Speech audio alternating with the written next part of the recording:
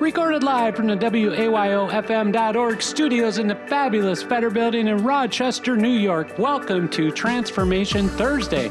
I'm Amy Stevens, and my pronouns are she, her. And I'm Penny Sterling, and my pronouns are she, her as well. In this podcast, we take an objective look at dramatic change, and as two transgender women, we know a thing or two about that. And we'll talk about transgender issues on this show in a way that we think will be both informative and entertaining. But we'll also be looking at the amazing number of radical changes we're experiencing in our society as well. Hey, Amy, two comedians walk into a studio. Penny, now is not the time to tell a joke. We're doing an intro. No, I mean two comedians just walked into the studio.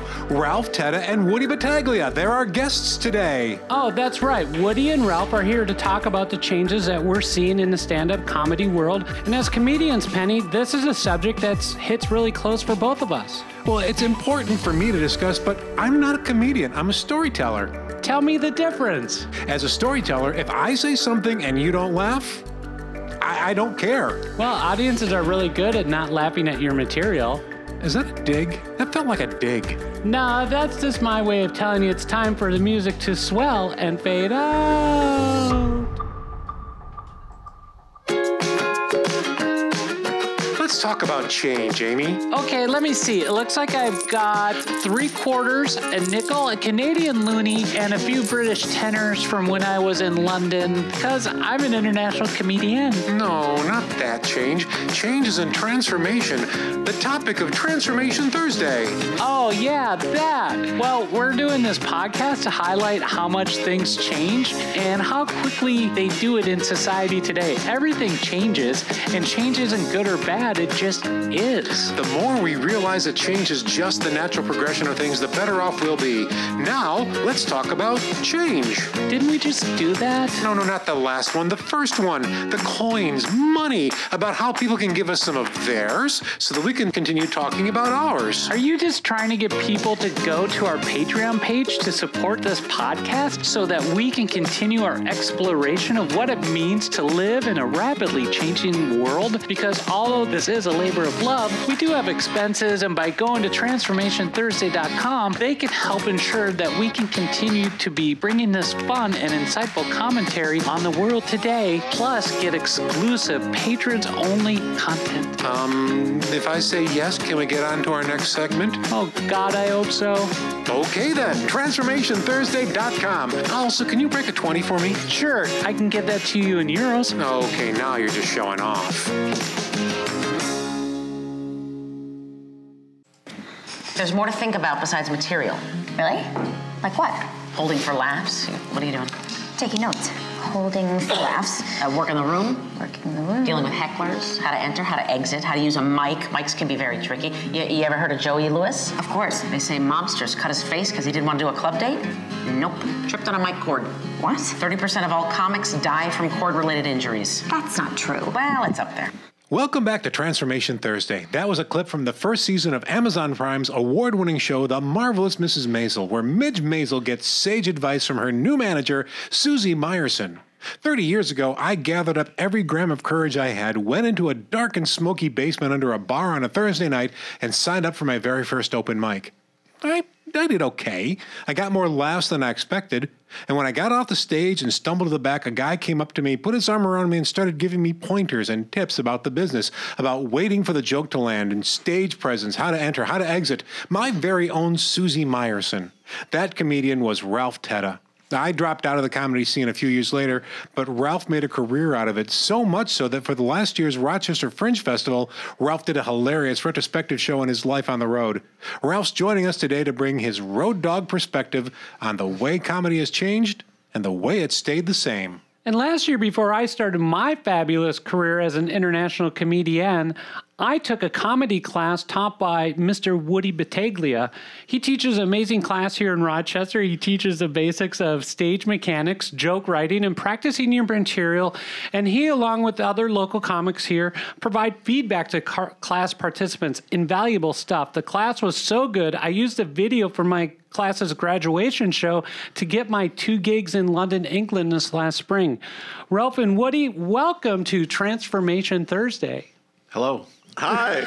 Thank you. I think that was the most understated hello we've ever had on the show in like 10, 11 episodes. I think they were just overawed by the verbose introduction that we gave both of them. Quite flattering. There's a lot of lead on this show. Yeah, I know. Well, that's what we can do however long we want. It's not like some radio programs where you got to be in and out at a specific time. Oh, yeah, Well, yeah. now we have to stop because we have to take a nod to our sponsors, the King Biscuit Flour Hour. King Biscuit Oh Flour. my, Ralph, you're dating We yourself. haven't been in stores in 30 years. Very nice. Pick up some today. I thought we had to stop to go to the bathroom, but No, I already did that. So, Ralph, I have to stop to get some new Coke from the. yeah, that's wonderful. So, Ralph, do you remember that moment? Because it was indelible in my memory because I was so terrified. And you just went back there and you talked to me like I was a peer, like I was actually a comedian. Like you were saying, you're going to do this, you're going to come up to this, and this is going to happen. And you're going to say the same material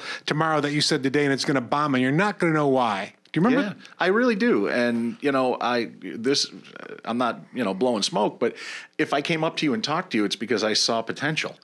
Because if people were there and didn't have potential, I didn't mess with them because it was just a waste of my time.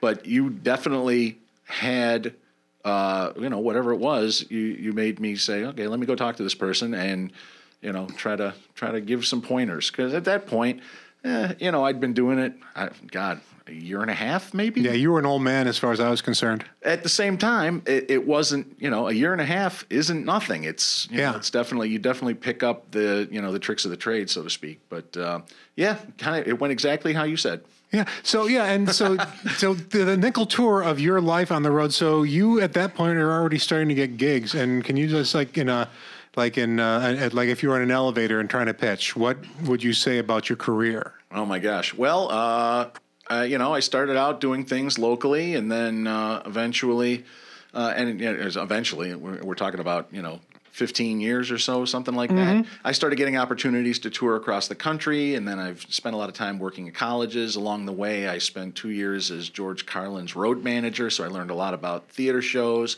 And then since then, I've been performing in theaters as parts of tours, either, the Bad Boys of Comedy, which is an Italian-American cast of comics, and working with the Nobodies of Comedy, which was the best comedians you've never heard of, packaged together as a tour and traveling across the country doing that.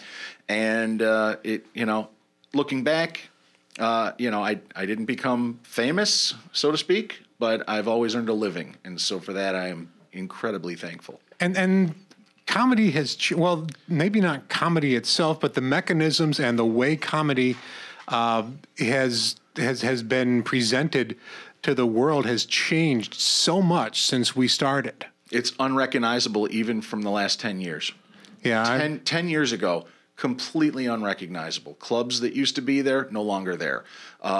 Booking agents that used to be, good for 30 weeks of work, gone, retired, shuttered. And, the whole way that comedians find work, find stage time, try out material. There's still things. There are still open mics. There are still comedy clubs. There are comedy nights. There are still colleges that book comedians. But it's way different, way different. And as far as what's emphasized and where those opportunities are. Yeah, I was, as we were reminiscing before we started, when I did that open mic, there were 3 comedy clubs in Rochester, all pretty much within walking distance of each other. It's because comedians can't afford cars. Exactly. I was listening to Jon Stewart and Dennis Leary. Dennis Leary was on The Daily Show back when John Lewis was Jon Stewart was doing the hosting, and they were reminiscing, and they actually talked about Rochester and about the fact that they did that, and this is all downtown, and they were looking for a place to eat, and they came across like 2 sex shops.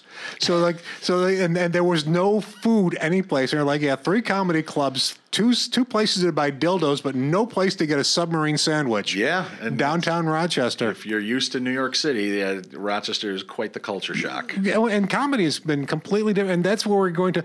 You were saying about that, but and like now with comedy, there is so much more.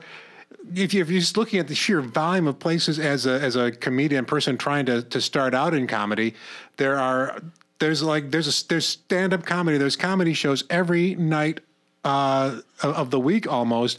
And one of the people that is really responsible for that is Rochester's own impresario. The voted the funniest man in Rochester, or is selected as the funniest man by City Newspaper, Woody Battaglia.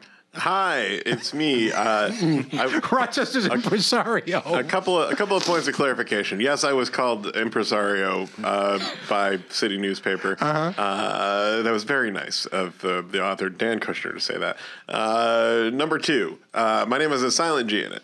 Woody Battaglia. Yeah. Okay, I've been lied to by Amy then. Oh, I messed up. Because I thought it was Battaglia. No, it's Battaglia, and he's very specific about that. I know. I'm very specific about the silent G that I was mentioning. Now we have to re-record everything. No, we're not. You please just don't, throw me please under the don't. bus there, No. Amy, is all that happened. That's not what my best friend is supposed to do. I was like, wow, they both did it. Well, I thought. Well, no, because I remember when we were talking about you, and I thought it was Battaglia, and she said, "No, it's Battaglia," and he's very specific about it. I'm like, okay. Well, that's specifically wrong. Yeah. Your comedy class graduation certificate has been revoked. Yeah. Yeah, I'm sorry. And also, you have to pay me again. It's not that big a deal. I just thought it'd be funny to mention. Number three is it's City Newspaper's best stand-up comedian is the official title, and that is literally I was voted by readers of City Newspaper. So it's not. Right. Yeah, I know. It's a meaningless. The only meaning is that I had a more recognizable name than the other three candidates. Well, being an impresario, of course, that's why it happens. Those are things that impresarios. Right, because I With put, a silent G. and all that means is I put shows on. Yeah. So are you saying that's actually impresagrio? Is that what it? Yeah, that's right. That's right. You put the G into the word impresario and take it out. I thought impresario was womanizer, but you do it in the voice of a celebrity. Well, like Pepe Le Pew?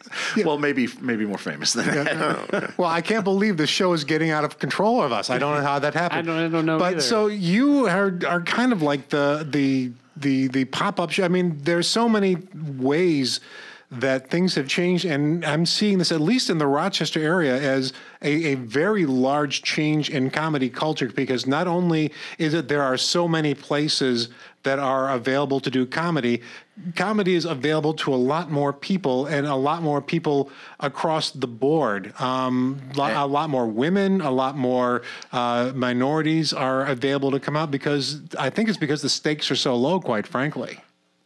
You think because the stakes are so... What would make the stakes higher? The stakes higher would be, okay, we have a comedy shop, and so we're going to find somebody, and there's going to be an arbiter there. There's going to be a gatekeeper who's going, no, you're not funny. I can't fill the crowd. I can't fill a room with your kind of comedy. But now you've got people who are performing outside of that, who actually get to figure out what their kind of comedy is and actually start to work using their kind of comedy. Madeline Smith, for example, your co-host in one of your podcasts is a great example of somebody who, because there was not that boys club thing, was able to move out and is starting to actually work as a comedian. Yeah, I know. Madeline Smith is great. She recently moved to New York City, where she is. I mean, she has an agent. She is. She's done the Comedy Cellar. She got a contract to do cruise ships, and she's only doing stand-up for 6 years. Yeah, But let's also be honest about this. Right. I don't think it's necessarily her access to stage time. She also put the work in before that.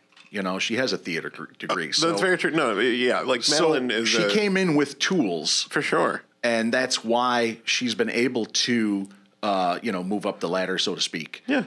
And that can't be discounted, because stage time by itself isn't anything other than, okay, here's your permission. Right. It doesn't guarantee success. Yeah, because you can get on stage and do the same horrible thing 1,000 times at an open mic. That's why it's an open mic. And we see people that do that every week. Sure. I mean, I see people who are stuck in their rut, and they're fine with it, because and I mean, some of them are a little have some misplaced expectations based on, or maybe their lack of self-awareness to see that what they're doing isn't going over.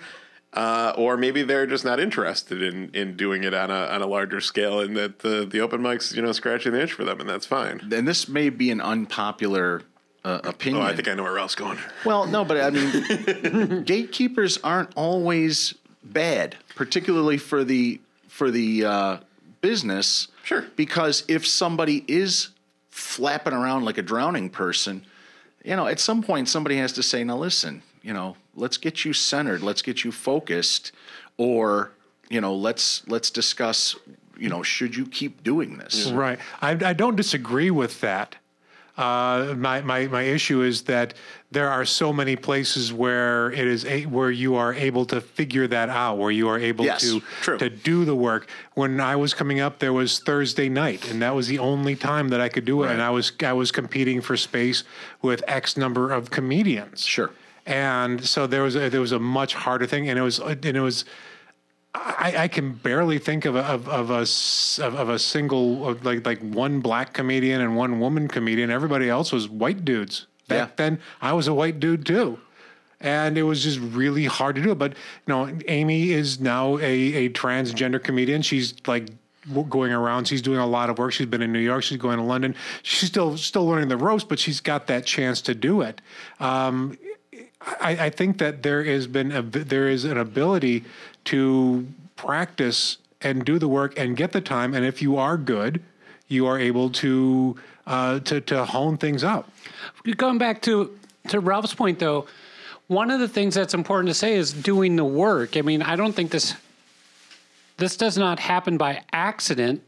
And so I posted something recently about going to London again in November and December, and I have a couple gigs lined up. I'm trying to line up some more. I'm going to be there for 9 nights. I'm going to try to line up some opportunities. And I had a friend message me on Facebook saying, I'm lucky to be able to go to London and perform.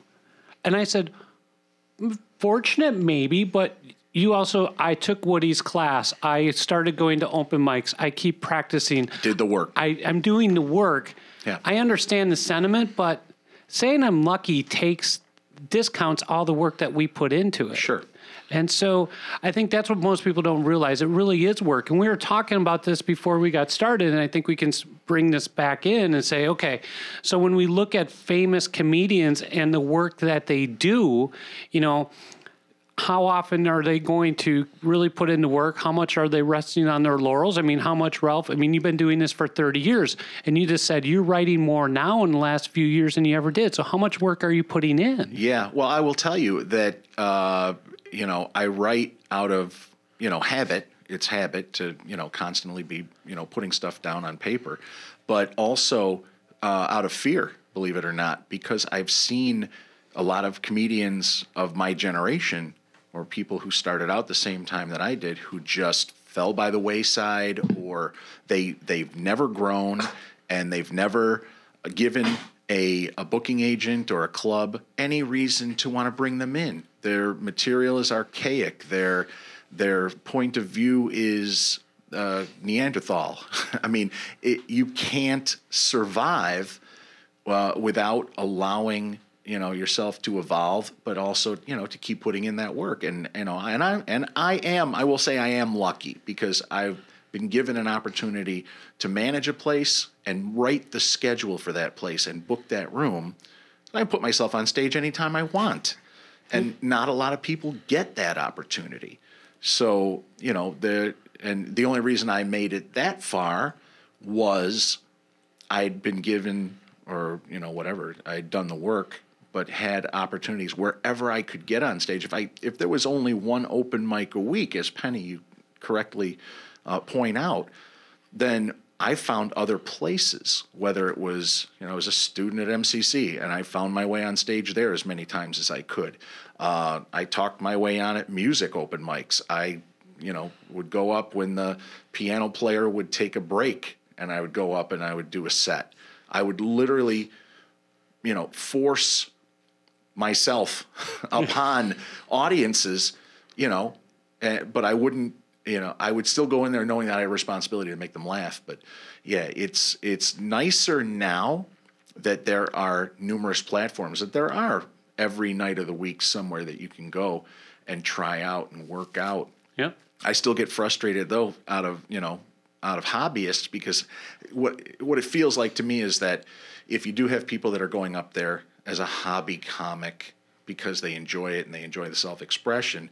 Well, that's going to be bad in general, because if you've got folks who are coming in to see the show, whether they pay a cover or not, and they go up and they see a show that is not of, high quality, super, everybody was great and it was laugh a minute, then it winds up subconsciously, that audience member leaves the place going, wow, that kind of sucked, and I feel bad that I invested the time in that show.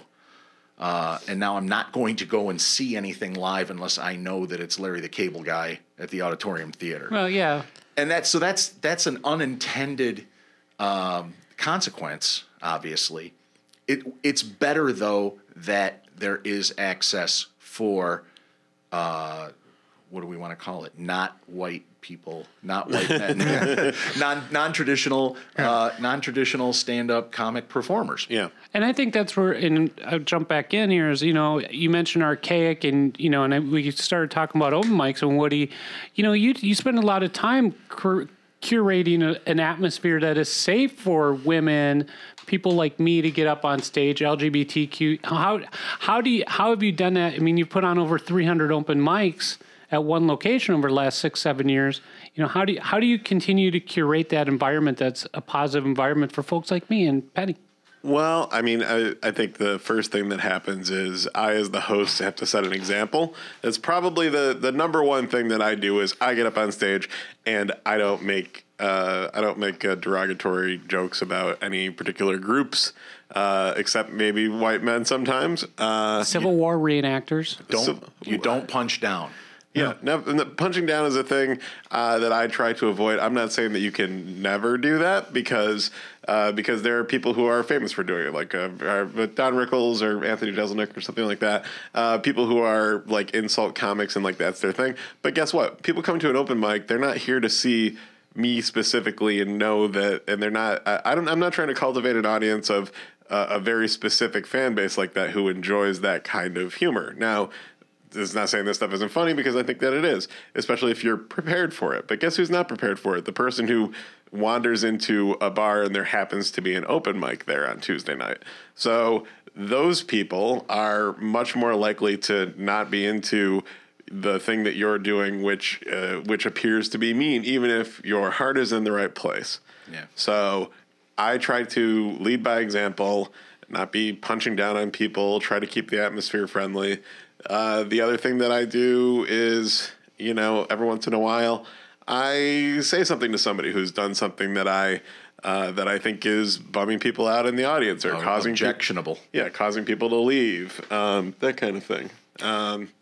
Yeah. So, like when you watch people get bummed, when you see a whole table or row of people who get up to leave during somebody's set, you see that enough times, you get very sensitive to that. I watch that in the room, and you're just in your head, you're going like, I wish this person would stop doing this. And, it's an open mic. You try to be fair and you try to let everybody on. But there is a point at which you have to say, look, maybe we're not going to do these specific things, which I know are 99%,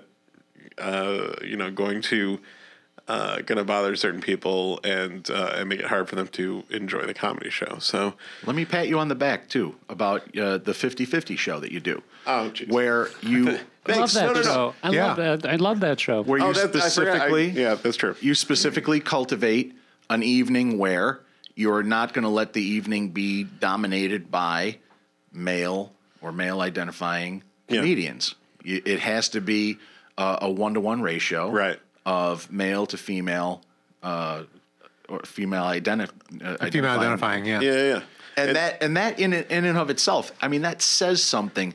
It says that this is a show where, and I don't know what to call it. I don't think safe space isn't the right word. Safe space is such a loaded term. I hate that. I've grown to not like the term safe space just because it's been co-opted by people who use it as a weapon against, Right. But it is a place where female comics who in the past have not always been persuaded or supported or welcomed to come out and say, look, you're going to be able to come in here, and this is an evening where we are celebrating this gender diversity. Right. And so come out. That is a huge thing. You wouldn't have seen that even 10 years ago. You would not have seen that. And, part of the reason to do that, I mean, there's a lot of reasons to do it. One of the things that first of all, one of the things that people don't realize until they see it is that when you watch a male identifying comedian followed by a female identifying comedian, we just go back and forth the whole night, hosted by myself and Madeline Smith every year. Except for last year where Jane Ives hosted with me because Madeline suddenly got an opportunity to perform at the Comedy Cellar, and we allowed her to do that. Of course, you're so you are the most magnanimous impresario I've ever met, Woody. You don't want to. I was like, I guess. I think the booker for Colbert was going to be in the audience. So you don't want. You definitely don't want to stomp on somebody's opportunity. She was super bummed about not being able to do it. But in any case, we do it every year. And what I'll say about it is that when you watch a show that is diverse in that way, it is amazing how much it's just like a regular open mic and how comics are comics. And that's the thing to remember is that it's not like, oh, here's a woman comedian. It's like, oh, here's a comedian. And that comedians are comedians and that everybody needs, it would be nice if everybody had equal access. And equal access is it's not just, oh, we'll let you get on stage. It's making people feel like that's a space where they are wanted and encouraged to come because guess what? Who goes where they feel like, oh, that's an old boys club? You get some people who come. You get some women who are female identifying people or of other marginalized groups. You get some people who are just built to overcome that kind of stuff. Who have a lot of, for whatever reason, a lot of strength, determination, drive to overcome. But there are other people who really need or who would not otherwise come unless somebody had encouraged them to. And I think those people should be doing comedy as well because you get interesting other kinds of perspectives. And that's also part of the reason why I teach class. The idea that, you shouldn't encourage, women to do stand-up because, funny is funny and people will, and the cream rises to the top or whatever kind of thing. It's like, not really, because you're discounting how easy it is for a man especially a white man, to walk into any space and feel comfortable versus how women are treated. And you've walked the walk, not just talked the talk, because you've boosted Jane Ives and you've boosted Ilhan Ali, co-hosting shows with you on a regular basis, and and that's fantastic. But again, like, you probably wouldn't even have seen that just 10 years ago, right? That nobody would have thought to say, when they would put a show together. And they would say, all right, well, we have a female headliner. We have Paula Poundstone this week or whatever. Right. So now it's got to be a chick show and it's got to be, two other females on the show. Right. And it's only marketed to women because only a woman would want to see a woman doing stand-up. Yeah, it's the matter-of-factness of the way you're conducting this business. And it is a business. You are doing these things. These are...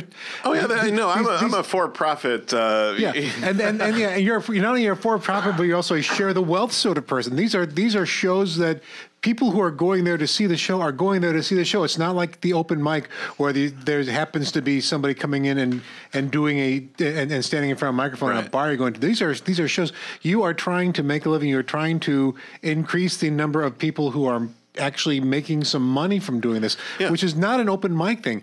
And you don't, and there are far more people who are going to be able to get time, who have talent, who have skills, and this than there were when. And I love comedy at the Carlson. It's a great room. It's wonderful. It's a big room, it's a very big room. But just they don't have the number. They don't. There are more people who want spots there than can get spots there. And if that was the only comedy that was in town, then there'd be 10 comedians in Rochester total. Exactly. Maybe because that's the thing. They're just not built for making a ton of opportunities for local, and this is true for many comedy clubs because when the focus of their business is we bring in a famous or semi-famous weekend headliner, and then they might even be bringing their own feature act, their own middle performer, so that leaves one spot on the shows. And the way that they book the shows, it's the same, and for consistency's sake, it makes sense. They have an MC who works the whole weekend. So that's 5 or 6 shows, depending on how many they've scheduled, right? And then that's one person. So that's one person for the whole weekend, and that's basically the whole week because they're really only open on the weekend. So, okay. So the year has 52 weeks in it. Let's say that comedian A gets 5 weekends a year. And then you've got, you got 9 other comedians who can have 5 weekends a year. Yeah. And that's just to MC the show. That's just to open up with, sometimes like 7 minutes, sometimes 5 minutes of actual comedy material. And the rest of it is, hey, look at your comment cards and announcements. Announcement. Tip your way to try the veal. Yeah. Guess who's coming next week? Check out our website. All that stuff. So. Yeah. When I was booking, it's just not a lot of stage time. So for me, like, it's not my focus to get on at one comedy club and make that the focus of all my energies, because there's so much more stage time available otherwise. You're being overly generous too when you say 10, because it's not 10. When I booked the Comics Cafe, I had a rotation of 4 MCs. Right. For the entire year. So everybody got 13 weeks. And that was, so there were very few comics in Rochester total, because there was so much attrition. I mean, you had an open mic night.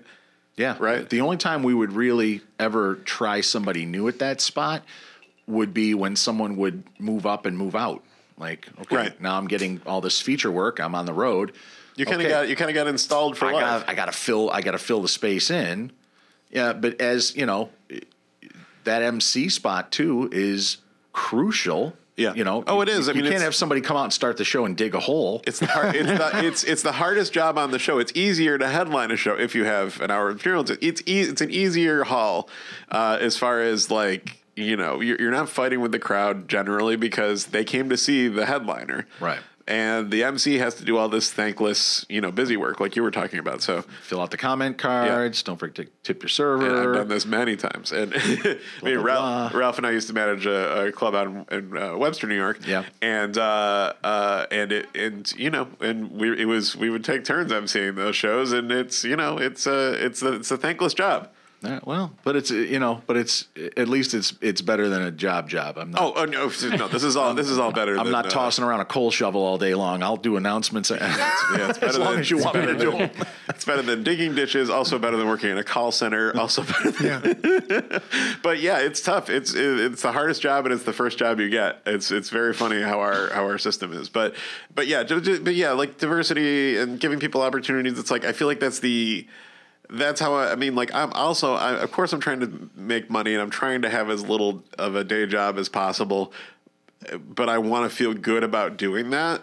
And I want to feel like I'm not taking up more space than I'm giving out. So so I teach a class, and listen, the class is like a break even situation. It's a lot of class for not that much money. But you should be charging a lot more for that. I'm glad you didn't for my sake, but I'm just worried. If I charge more, nobody will come. What the market will bear. Yeah. I'm a little afraid that if I bump it up, then it'll be like, well, 2 people signed up. So during the financial collapse in 2007, 2008, I was teaching. Yeah, and I was teaching. It was a 3-week course. We'd meet 3 nights a week. Sure. $50. 3 nights a week, huh? Yeah, because we would, go. So basically, you're doing the same thing as me, but compressed. Yes. Because I'll do it for 8 weeks, and there are 8 sessions. Right. Right. But we would still have the graduation thing at the end. But sure. yeah, it was.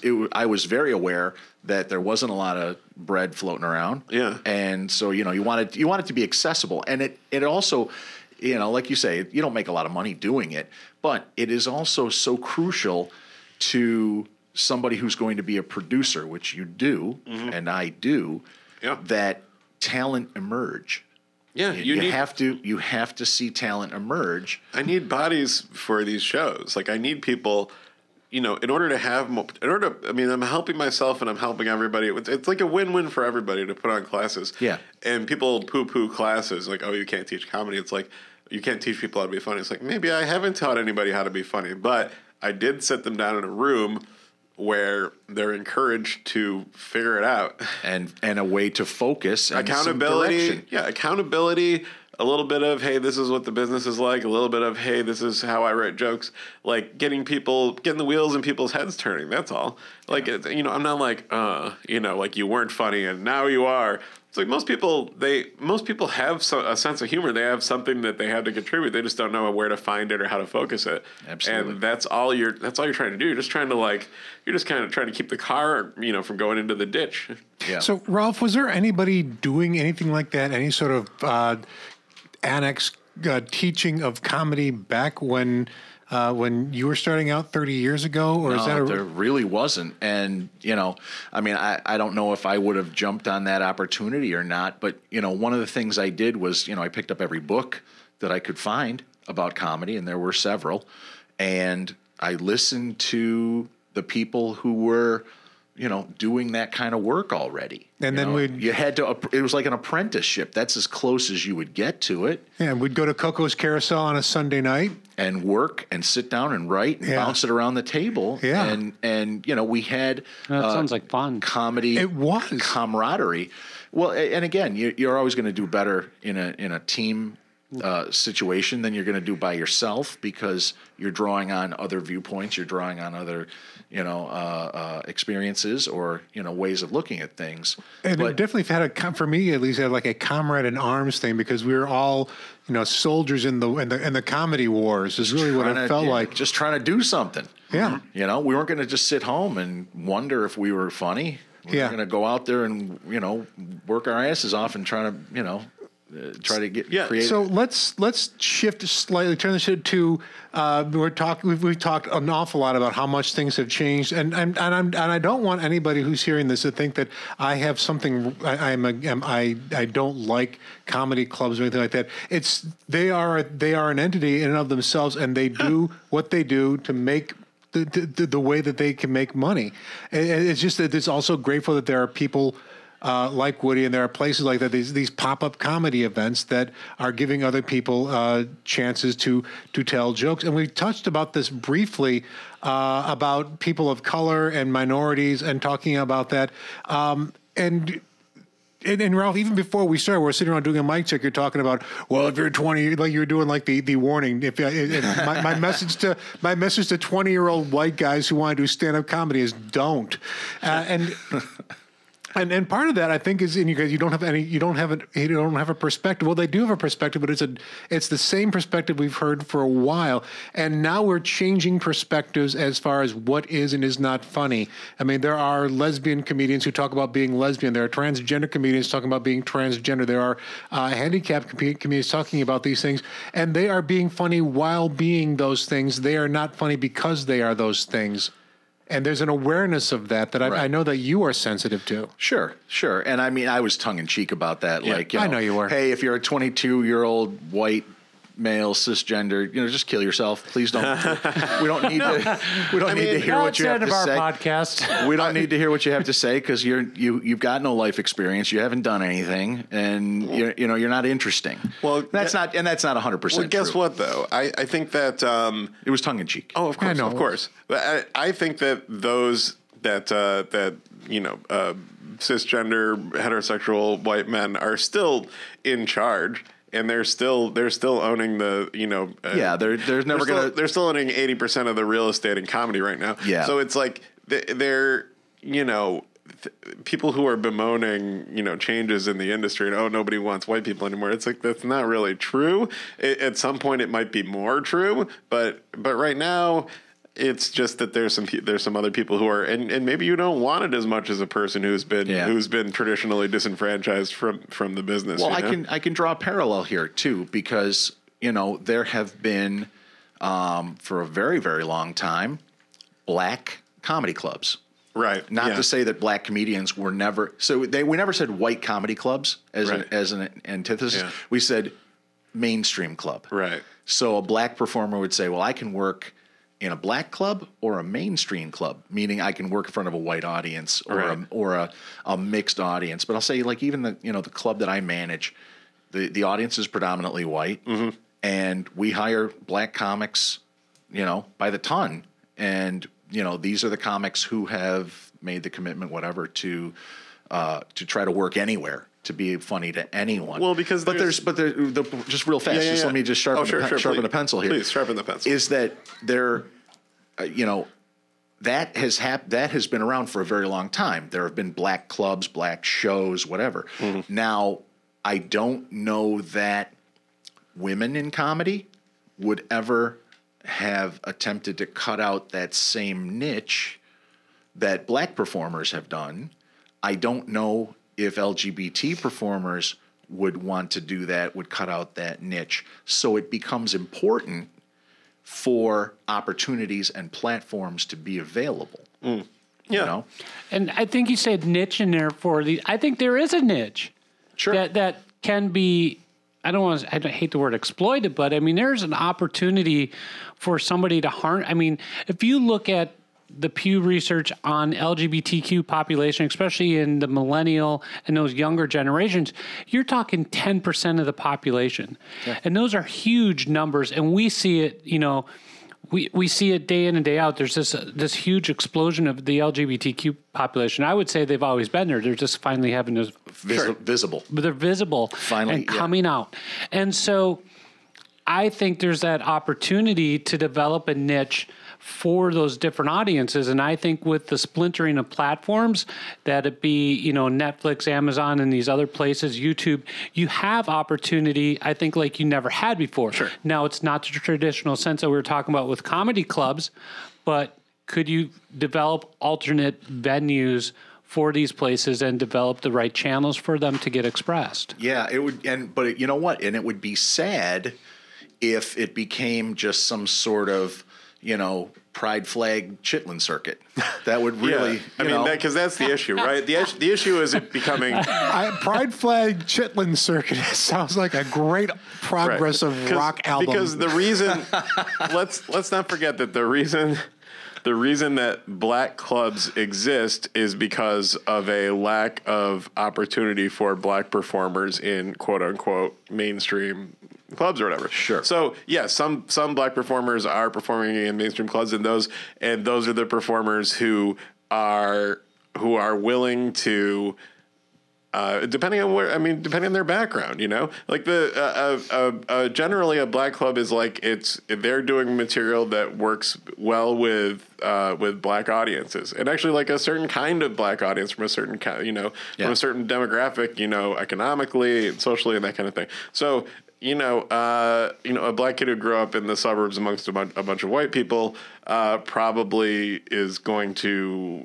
do more mainstream work and maybe feel less comfortable in a black club for black audiences. Right. But when comedy clubs do make opportunities for black shows, they push them to, you can have Sunday.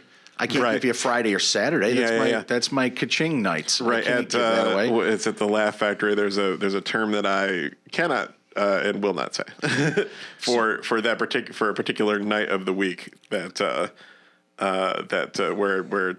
a black show basically. Straight derogatory. Yeah. But I look at comedy clubs and I would say, for comics like me who are transgender, that's a big risk to put, I think, me up in front of a traditional audience. Sure. And I don't know if I'm speaking out of turn or... No, you know what? I'm just thinking about me and, the talent that I book. The only thing I would have against you is you're new.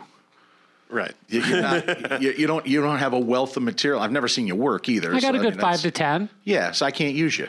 I honestly, and I realize that. I honestly need somebody who can fill 15, 20 minimum. I don't have it yet. And I expect and I would expect a performer to have more than that. Now, I will say that, the owner of the joint he's older than me, and so he's got his mindset that, we want to stay safe, and he said things out loud. I hate to throw anybody under the bus here, but he'll say something like, well, a lot of people think women aren't funny. Because I remember specifically on our Facebook page, we had this very funny female performer, and I put up a banner photo of her on stage with an audience that she was just killing, absolutely killing. And he was like, you're going to change that photo though, right? We change it like every week or something. And I was like, no, I just put that up there because it's a great shot of this performer. And he's like, well, people don't think women are funny. And so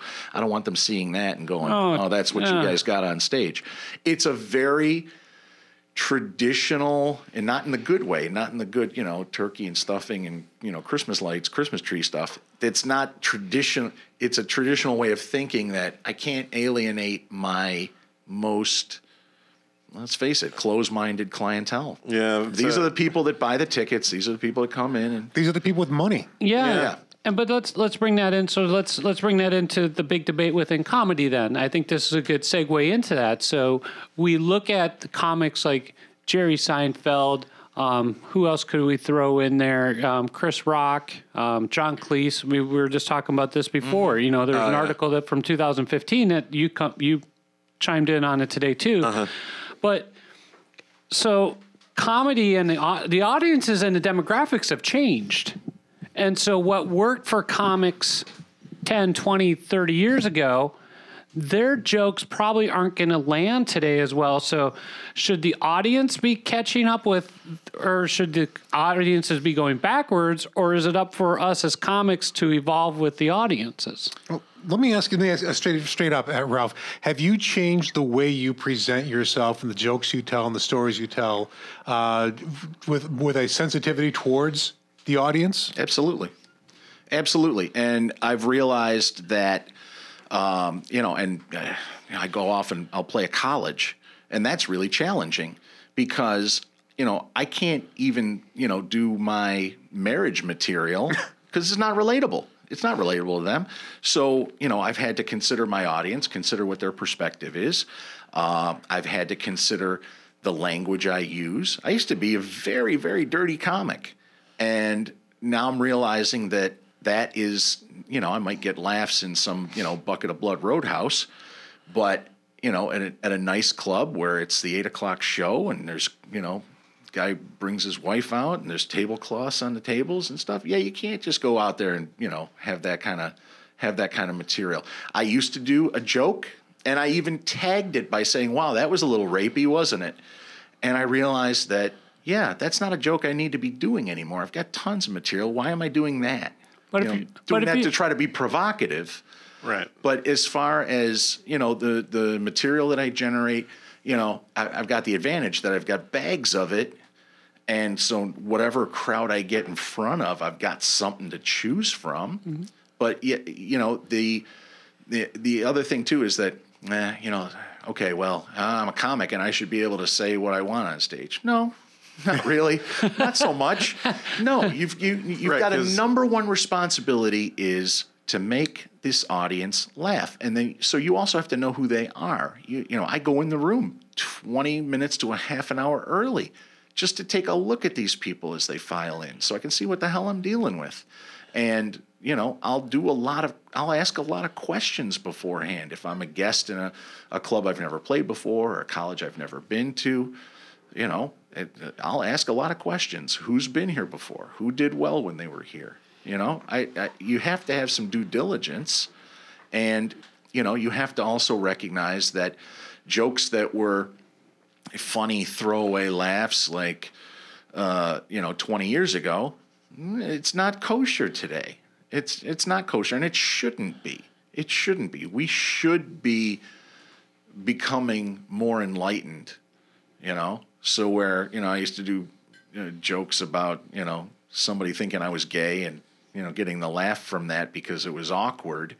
But it didn't portray gay people in a particularly good light. Well, it's got to go now. You don't have to do that anymore. Well, and I look at that and I say, okay, so, and Woody, you've talked about this in the past too, is, you don't see the gay jokes like you did 20, 30 years ago. No, you don't. And people have, by and large, stopped doing them, especially people who are professionals.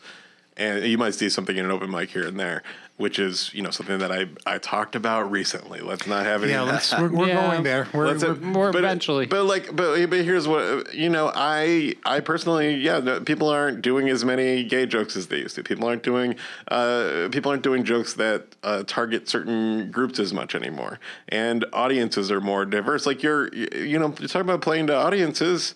That's the idea. Like there's no comedian has ever not been beholden to the audience in some way, and you have to do well at some point for somebody to want to book you on something, because it is it's a for-profit business.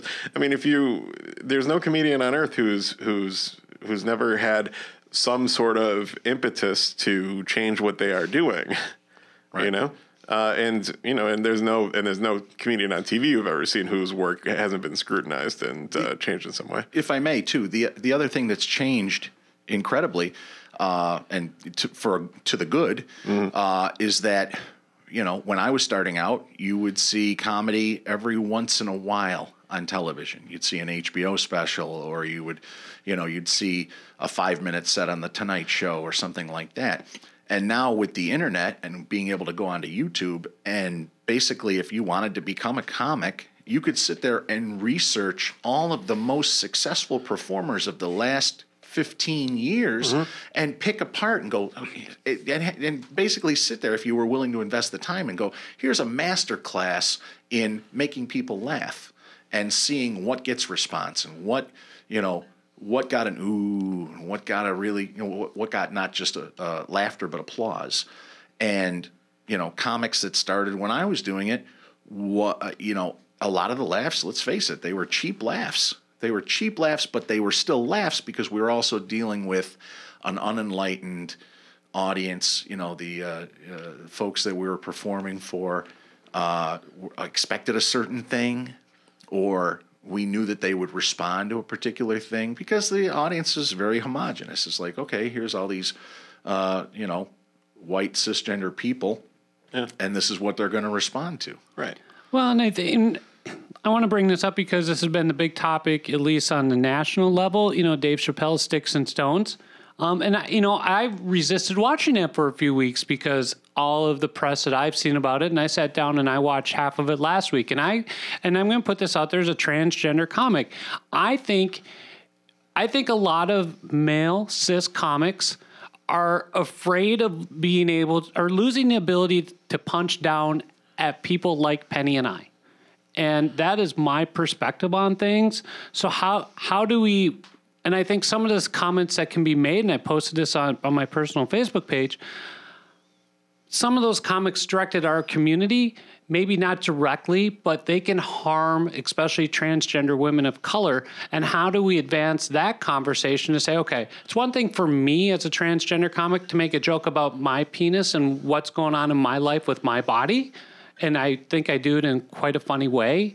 But it's another thing for somebody like a Dave Chappelle to get up there and go, oh, transgender people, that's just a funny situation. So how do we combat that? Yeah, it's, I won't completely reject your premise because I don't think it's every comic. Like I said, I don't know. It's not every comic. There's a group. We definitely have, like I say, from my dovetailing from my last point, that there is enormous resources available for people to, people write better jokes today. They really do. They do. They write better jokes. They write more creatively than we did when we stared. Yeah. And they write from different perspectives as well. Right, Well, right. It's a fairly new medium still. But I don't think that it's as, I'm not going to say Dave Chappelle is an outlier, but Yeah, he's wildly popular. He is, but as far as like his attitude about, specifically transgender, when he said, I can't stop writing jokes about these motherfuckers,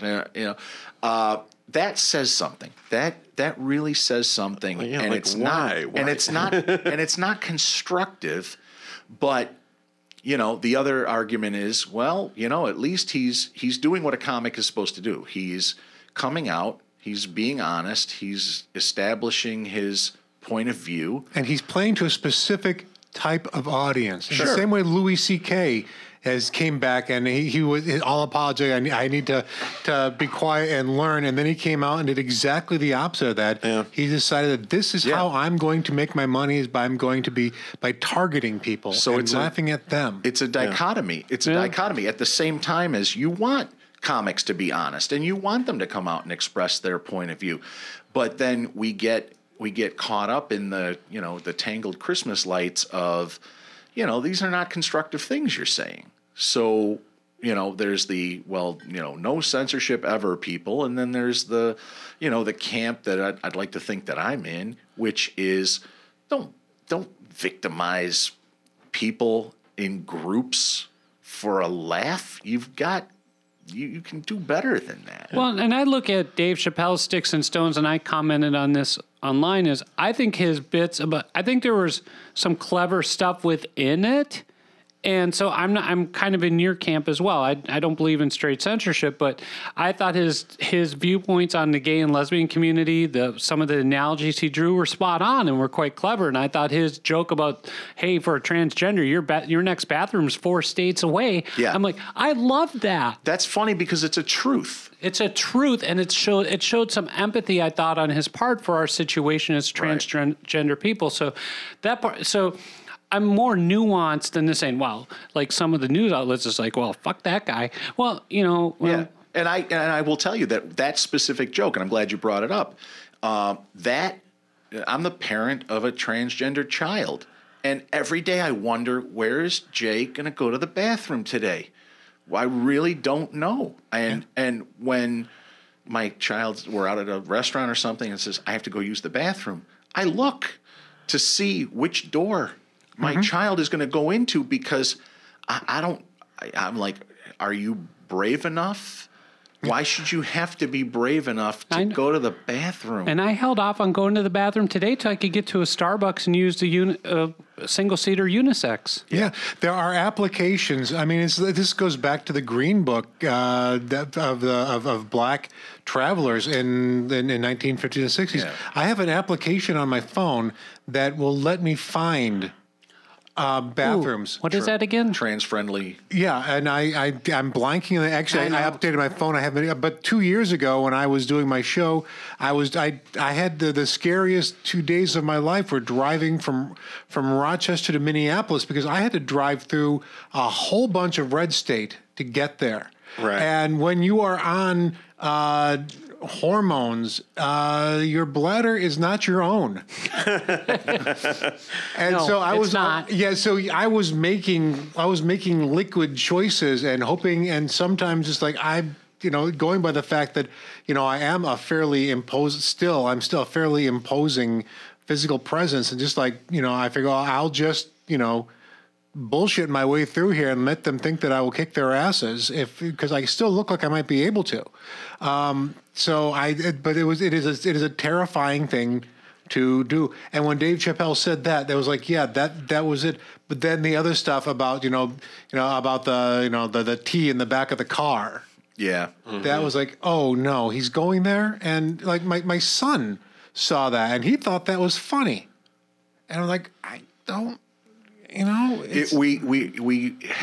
in an unfortunate position as people, and I think everyone in this room right now, we have empathy. Mm-hmm. We have empathy. And so we're in a precarious situation that on the one hand, we don't want to censor people because that's not what free speech is about. But at the same time, we wish they would make better choices with that freedom. And, it's going to be one of these, Dr. Martin Luther King, the arc of the arc of history is long, but it bends toward justice. Right. We have to say that we hope that the arc of understanding or the arc of empathy will, it's long, but it will eventually lead to acceptance. Right. And I'm also very aware that we have people who are actually doing everything that they can in this society, in the comedy world, in the Rochester comedy world, to try and make it a safe place for everybody. And so, like Woody, just recently was like there was a I would call it a comedy kerfuffle regarding. Sounds so pleasant. I know it sounds so much pleasant than that many other ways that we could talk about. So, Woody, I'm just going to let you give me your opinion about how you feel, like when you're running a room, what you will and will not allow. All right. So I've gone back and forth a lot over the course of the past 6 years of hosting open mics, or 6.5 years now. And I don't, and just like Ralph was saying, like, I don't want to quote unquote censor anybody. And it's a big, strong word, and it sounds, but Ralph, isn't it true that at the comedy club where you work, comics are not allowed to talk about a certain subject matter? Yes. And that would be Cancer. okay. And the owner has decided that he doesn't want comedians on stage talking about cancer because cancer affects a lot of people, and people, he feels, have come to the comedy club for an escape from that for a little while.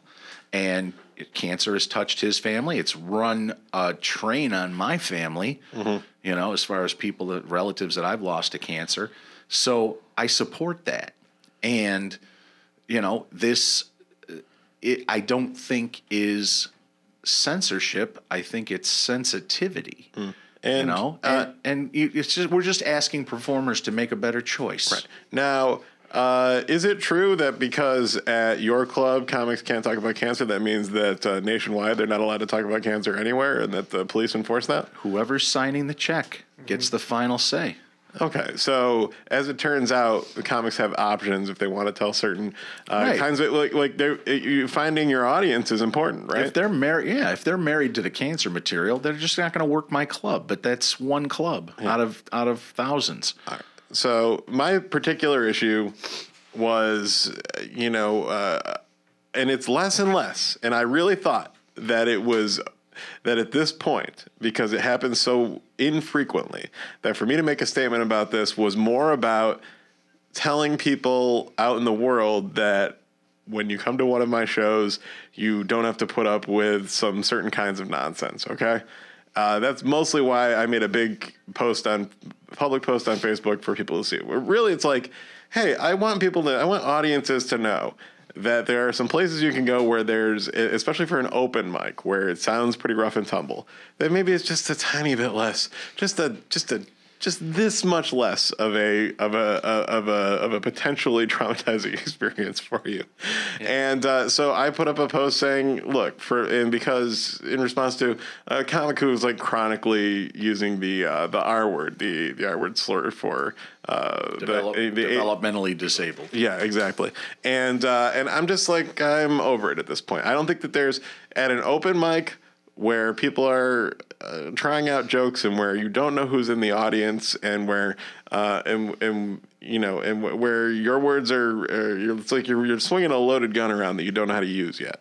Okay. Yeah, that's a great metaphor. You know what I mean? It really is. And so it's like, hey, maybe we could put some blanks in there just until you get used to the grip of the thing and learn how to sight down the barrel and figure out how to not shoot the guy in the stall next to you, right? So that's the idea. And I just said, hey, we're not going to use the R word at my shows anymore, and we're not going to make any kind of punching down against LGBT people, etc. And of course, everybody heard that and said, "Wow, Woody is smart and brave and wise." And we should all follow his, because he is a comedy impress. Did you come to the parade?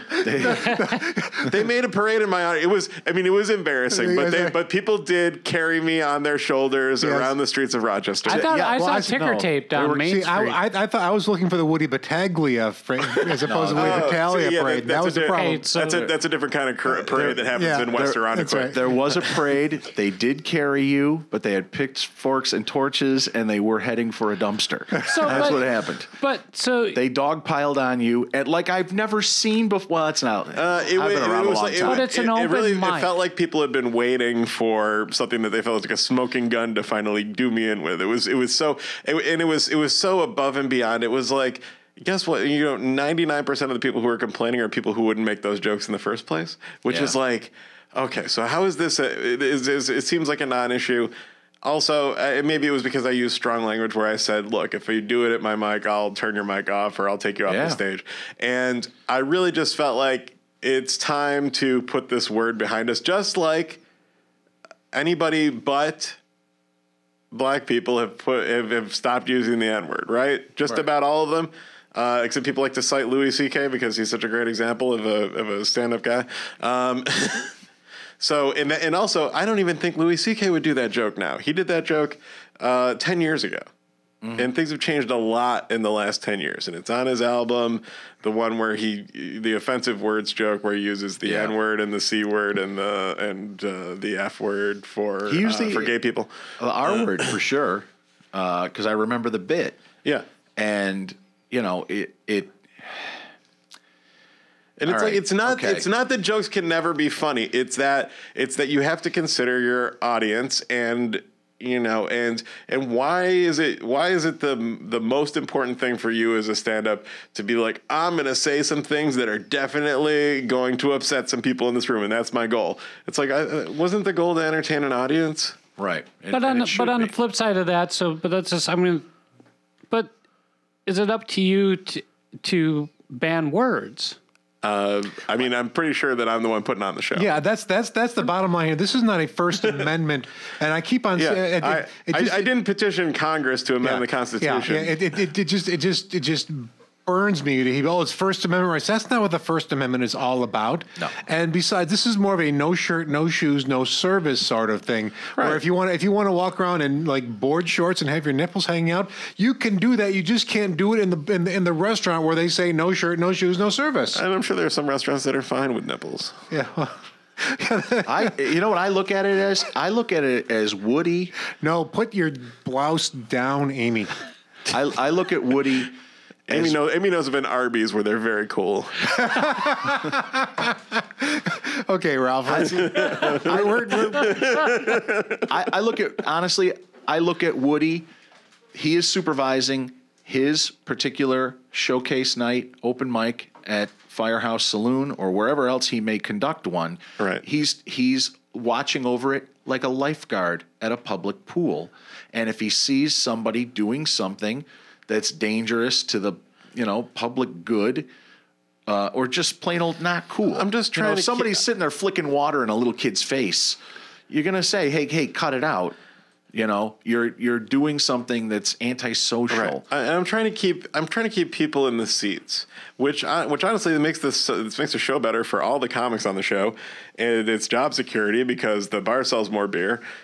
And, and it's that kind of thing. It's just, when I teach my class, I say, hey, we're just not going to do punching down jokes during this class. I said, when you get out of here, vaya con Dios, do whatever you got to do. If you want to be that kind of comic, that's totally fine. There's an audience for that. Okay. But here, this is how I would like to conduct business because I don't want that to get in the way of some people's learning experience in the class or alienate some of the people. And that's what it's all about. It's like looking around the room. And I think that the people in the room who are excited about jokes about the R word is shrinking. I think it's going to become infinitesimally small. And that anybody who's using it now and they're getting away with it or whatever, or it's working for them in certain places, it's going to be less and less. And 5 years from now, just about nobody's going to be using it. You're very optimistic. And I actually, no. I think, very optimistic. Open mics are different because people are idiots. They're new and they don't know what they're doing. And they're just trying to get laughs on shock value because they don't know how to write proper jokes yet. Right? Which is why you should take my class. Plus, where could they take your class, Woody? If they were interested in. You should go to my Facebook page, Woody Battaglia. Woody Battaglia Comedy. But it's spelled Battaglia. Yeah, it's spelled with a silent G, just like lasagna. That's how the Italian language works. I didn't make it up. Okay. So, all right. So, here's the thing. Or you can email me at brunchtown.comedy@gmail.com. If Amy took my class. I find that offensive. I would just like to say that, brunch is offensive because I don't get up until afternoon. Well, that's prime. Well, brunch time is until, I don't know, 1. I've never gone to brunch in my life. Never gone to a brunch? Well, I guess between brunch, it's a real.